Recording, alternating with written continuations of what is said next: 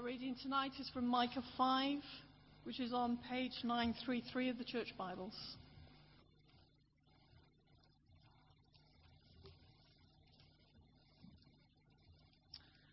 Marshal your troops now, city of troops, for a siege is laid against us. They will strike Israel's ruler on the cheek with a rod. But you, Bethlehem Ephrathah, though you are small among the clans of Judah, out of you will come for me one who will rule over Israel, whose origins are from of old, from ancient times. Therefore, Israel will be abandoned until the time when she who is in labor bears a son, and the rest of his brothers return to join the Israelites. He will stand and shepherd his flock in the strength of the Lord, in the majesty of the name of the Lord his God. And they will live securely, for then his greatness will reach to the ends of the earth. And he will be our peace when the Assyrians invade our land and march through our fortresses. We will raise against them 7 shepherds, even 8 commanders, who will rule the land of Assyria with the sword, the land of Nimrod with drawn sword. He will deliver us from the Assyrians when they invade our land and march across our borders. The remnant of Jacob will be in the midst of many peoples, like dew from the Lord, like showers on the grass, which do not wait for anyone or depend on man.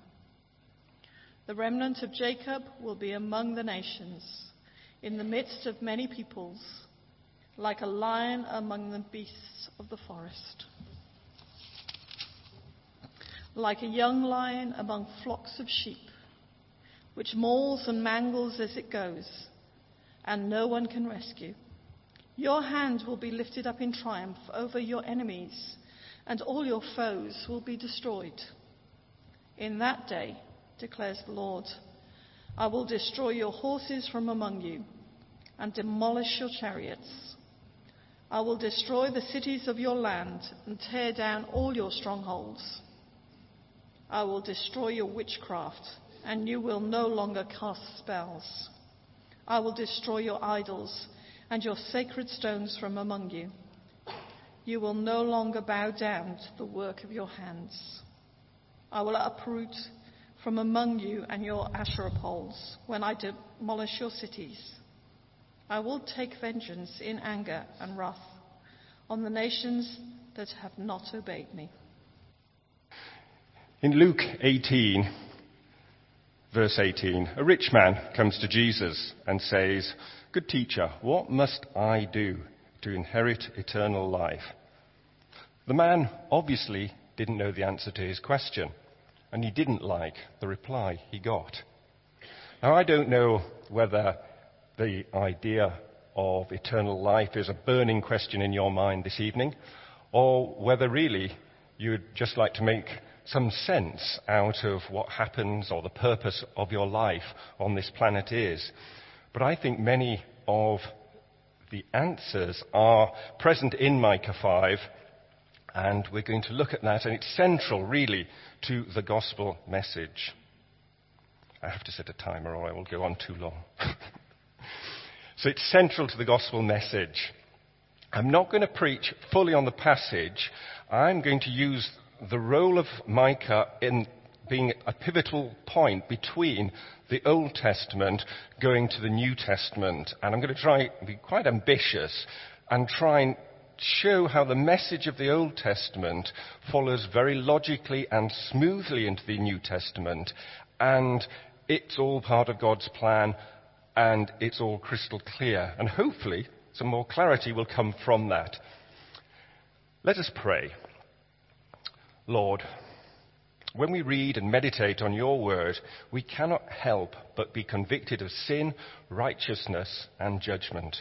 Lord, open our eyes to the great blessings of your good news, and let our lives be turned upside down by your grace.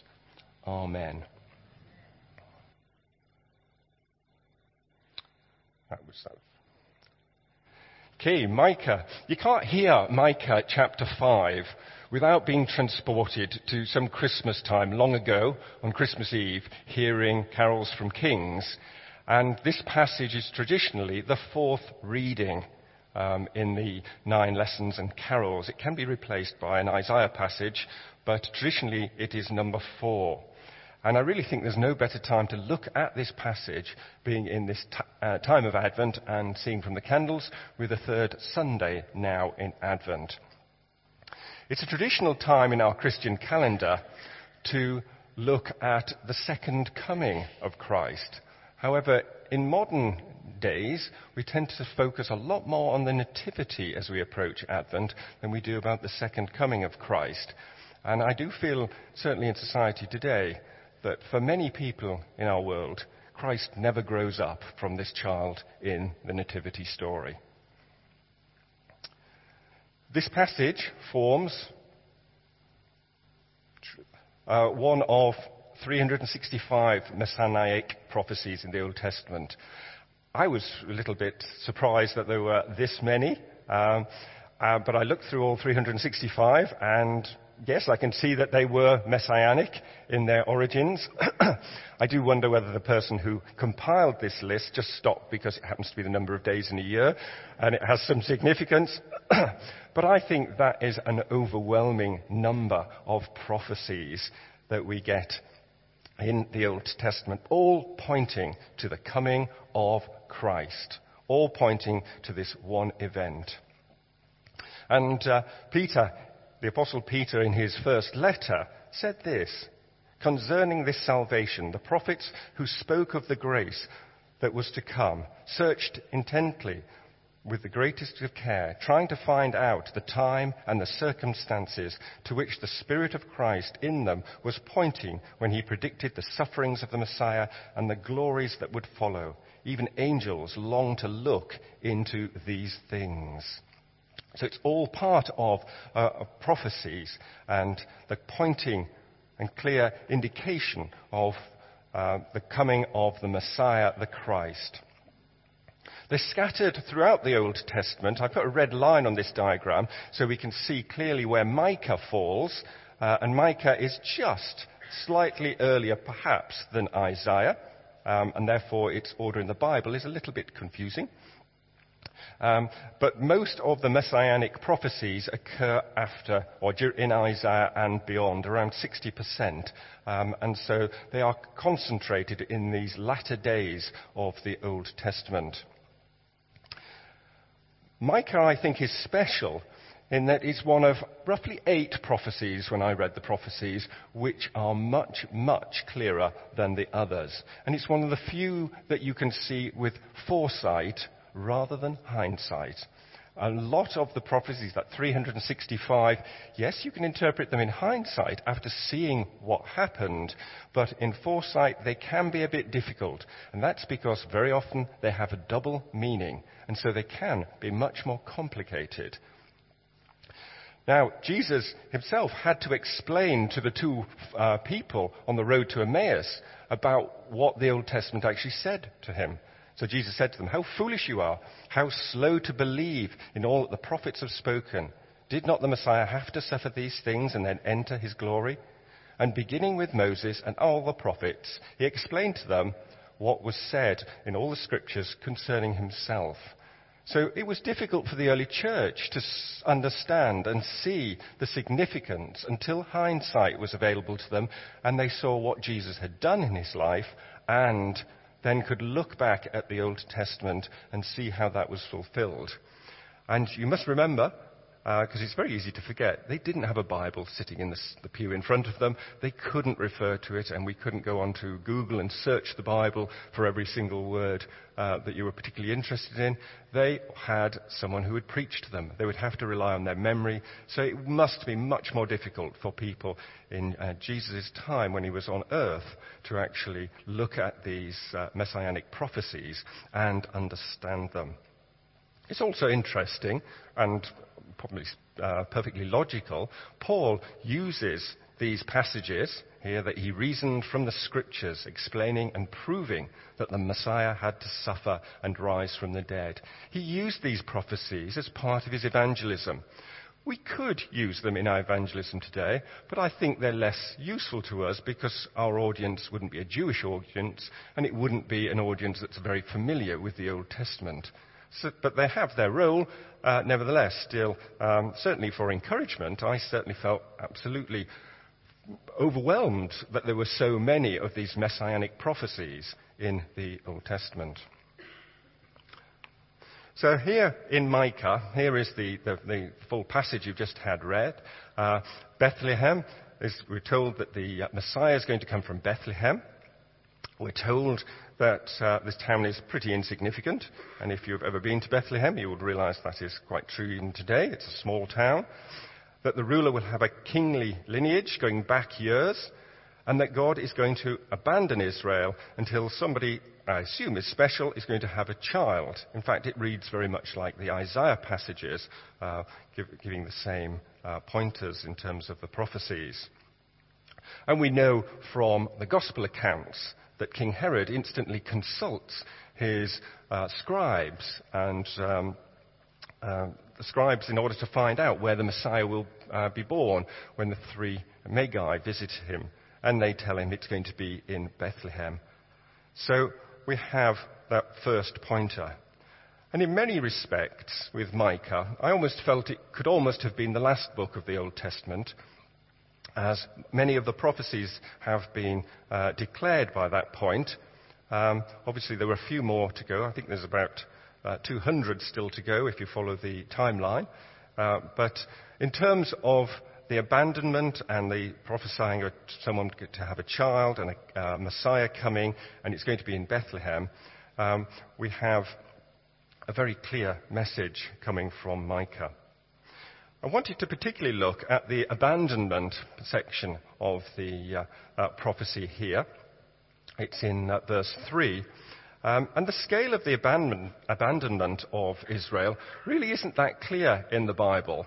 And I think the best way to illustrate it came from a little account I read about the Roman general Pompey when he invaded Jerusalem in 63 BC. And he demanded the privilege of entering the Holy of Holies in the Second Temple. And when he did, he came out and he said, "I don't know what the fuss is all about. All I saw was an empty room." The fact is, Israel had lost the Ark of the Covenant. All the way through the Old Testament, that has been the sign that God has been with them. And to this day, nobody knows where the Ark of the Covenant is. It may be hidden.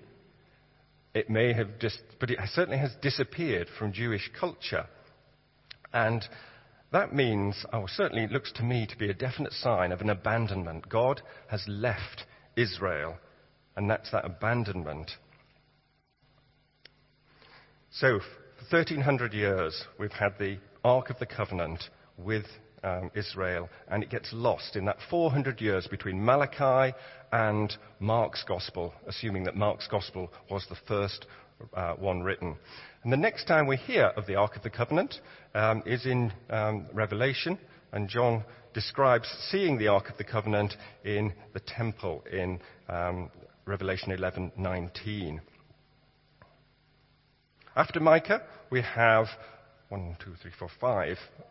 5 major prophecies to come. A lot more are present in Zechariah, but that's one of the major ones that we're all familiar with. Jesus riding on a colt, betrayed for 30 pieces of silver, and so on. So there are more prophecies to come. So when we come to Malachi in the Old Testament, God has said all he needs to say to Israel. And there's going to be a period of 400 years where nothing is going to be added to the canon of Scripture for the Jews. So what we have now is the Jeremiah prophecy of what's going to happen is we're going to get a new covenant. Behold, the days are coming, declares the Lord, when I'll make a new covenant with the house of Israel and the house of Judah. And that new covenant begins probably with the birth of Christ, is probably the best mark, although the message, the good news, the start of the preaching of that covenant is when Jesus says, "Repent and believe the good news." So what is the good news, and how does it relate to the Old Testament? And that's where I want to go on next. And to understand that, we need to understand the law. Because our rich young ruler came to Jesus and said, what must I do to attain eternal life? So let's have a little look at the law. Well, it was probably the Mosaic law is 613 commandments, 10 of them we are all very familiar with still today. All of the others, we have quite a number of them, we don't, or wouldn't be familiar with them. We've had God giving these commandments to Israel, and then we've had this repetitive obedience, disobedience, obedience, disobedience. And that's been the story all the way through the Old Testament, all the way from, we could really start with Genesis onwards, but this repeated obedience and disobedience. So Israel really has struggled with being able to keep to the commandments. So they can't obey God's commandments. Now, in terms of the law, with the coming of the new covenant, it's not removing the law. So the law isn't being abolished, but it's being fulfilled. And so what we have is the fulfillment of the law. And if you look at all of the 5 covenants, I believe, are in the Old Testament, it depends what you define as a covenant. What's happening with the new covenant is all of them are going to be fulfilled by Christ in his good news message. This is what the Jews were promised if they obeyed the law when it was given to Moses. If you obey the commandments of the Lord, I command you today, by loving the Lord your God, walking in his ways and keeping his commandments and his statutes, his rules, you should live and multiply, and the Lord your God will bless you and the land you are entering to take possession of it. Obviously, the suggestion is disobedience is going to lead to you not living and multiplying, and that you will not be blessed and you will lose your land. And the Old Testament is this repeated story of Israel turning to God, going away from God, turning back to God, leaving God. But you'll notice in this there is no mention of eternal life as linked to the law. So how could you get saved in the Old Testament? What was this rich man thinking of when he was asking about eternal life in the first place? Where had he got the idea that eternal life existed? Well, first of all, we know that the law is righteous. So Psalm 19 says, the decrees of the Lord are firm and all of them are righteous. And before that, it also says, the statutes of the Lord are trustworthy, making the wise simple. The law of the Lord is perfect, refreshing the soul. So the law of the Lord is perfect. But the problem is, as is summarized here in Ecclesiastes, indeed, there is not a righteous person on earth who continually does good and who never sins. So the issue is, we can't actually obey the law fully. And, it was there already. And in Romans, the Apostle Paul says, there's no one who will be justified in God's sight, or his sight is God's sight, by works of the law. For the law merely brings awareness of sins. And that tells us what the purpose of the law was for the Jews, for Israel, was to tell them what sin actually was. It was honouring to God, and it was an opportunity for Israel to show its obedience. So in the Old Testament, what's happening with the Jews is they've begun to sever. They've parted God's law from faith in God. And they're not depending on God's Spirit anymore. They are using the commandments as almost a job description. So you have to do this, you're a Jew, you do this. It's not about God anymore. It's not about faith in God. It's about just obeying a law. So if you look at the prospects of eternal life in the Old Testament, we find there are 23,000 verses in the Old Testament, and less than 20 speak about eternal life. And I would have said that very few of them actually are very clear about that as well. So eternal life isn't a big issue. But what does it say? Well, we've learned from Christ's teaching that the statement, I am the God of Abraham, the God of Isaac, and the God of Jacob, actually means those 3 people are still alive to God. And Jesus uses that as a contradiction of the Sadducees when they are trying to claim there is no resurrection. So that statement tells us straight away that by saying, I am the God of Abraham, says that Abraham is still alive. So there is support for an afterlife. We get support that the wicked are without hope and should not live forever. The suggestion is then that people who are not wicked may have the potential to live forever. And there are various other passages. I could do Job 19, Isaiah 26, but probably the clearest for the idea of eternal life is here in Daniel. But at that time, your people, everyone whose name is found written in the book, will be delivered. Multitudes who sleep in the dust of the earth will awake, some to everlasting life, others to shame and everlasting contempt. So Daniel portrays it as being a book, and John picks up that image in Revelation about being a book of life, and that salvation, people who are saved, are mentioned in this book of life. So how do we gain this writing, get our names into this book of life? Well, using Psalm 73, it seems to need God's guidance. We need to be trusting in God, and we need to be guided by God.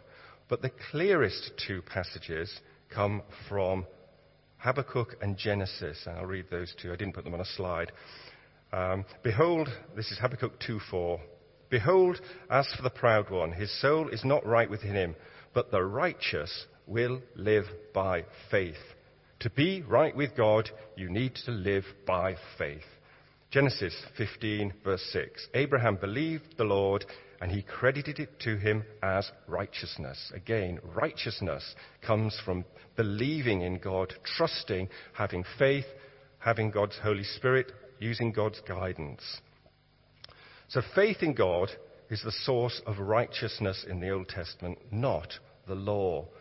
The rich young ruler was looking for a law, some rules to obey, but in fact, it's faith he needed to look at. And by the time we get to the first century, there's obviously confusion about what is eternal life. Some groups don't seem to believe in it, so the rich young ruler asks, what I must do to attain eternal life? The immediate question is, if I was to ask you, I think almost every person in here would be able to tell me what a world of a difference it is in the New Testament era to the Old Testament. There was confusion. Nobody seemed to know what God's plan was for their lives, certainly beyond their lifespan. Whereas here, now, we are much clearer. Why was this man not able to do so? Well, even probably one of the largest religious groups at the time, the Sadducees, were teaching that there was no resurrection. And so it obviously wasn't clear if even your teachers are not telling you. The Pharisees did believe in an afterlife, but the Sadducees did not. So, and we also see with the disciples in Mark that they are confused when Jesus says how hard it is for a rich person to be saved. Now, why would they think a rich person could be saved? I don't see what their logic was now, but at the time they thought someone who's blessed by God must be someone who is going to heaven, and a rich person was obviously blessed by God. So, this new covenant that's coming up, Micah is pointing to it here in Micah chapter 5, and it's good news. And it's good news that this rich man needed to hear. And the good news is, taking Jesus' words, the kingdom of God is close, and then taking Paul's words, that we need to repent of our sinful ways and believe that Jesus died in our place for our sins, and therefore our sins can be forgiven. It's our faith in that act. Paul summarized it very neatly in Galatians. Know that a man is not justified by the works of the law. We should never be fooled by thinking by doing certain things we're going to stand better in God's books. We won't. It's by faith in Jesus Christ. So we too have believed in Jesus Christ, that we may be justified by the faith in Christ and not by works of the law, because by the works of the law no one will be justified. Sorry. John 3:16. For this very reason, God loved the world. He gave his one and only Son, so that whoever believes in him will not perish, but have eternal life. And Ephesians 2, verse 8, for it is by grace that you've been saved through faith, and it's not from yourselves, it's a gift from God, not by works, so no one can boast. In our house group, when we've been studying Micah, the first 3 chapters, I turned up late to one of the groups, and I remember Colin saying, is it going to get better? Are we going to get some positive news in Micah? And I can't think of anything more positive than what we hear in Micah 5, what it's pointing to, this pivotal point between the Old Testament and the New Testament. And so it's easy to get discouraged by sin. And perhaps we go through these repeated cycles like Israel. We sin, we go back to God, we sin, we go back to God. And we do deserve God's punishment. But the Bible teaches us that salvation can't be earned. It's by grace that we've been saved. And that's the way it has been all the way through the Old Testament as well. It's grace that saves people, not works. And I felt certainly in preparing for Micah 5 that I got a glimpse of God's grace here. And I think it's one of the most precious things one can get when you're a Christian, getting a glimpse of God's grace, a fresh glimpse, something new that you had never seen. I didn't know the extent to which these prophecies were present in the Old Testament. And seeing the beauty of the faith in the Old Testament marrying up beautifully with faith in Christ in the New Testament. And also the imagery of this abandonment of Israel, pointing to that God is going to have a new covenant with his people. So, to encourage us of this Advent season, I thought one thing all of us could do is just meditate on the Christmas stories, on God's grace to us through Christ, and see whether we could each get a fresh glimpse to pick us up in our faith and encourage us. Because I often feel that if we understood just a fraction of the cost, and we sang that in one of the songs, the cost of what it cost Christ to die on that cross, if we just understood a tiny fraction of it, our selfishness would melt away and it would turn our lives upside down. I'll close with a prayer. Lord, I echo the prayer I started with this evening. Open our eyes to the great blessings of your good news, and let our lives be turned upside down by your grace. Amen.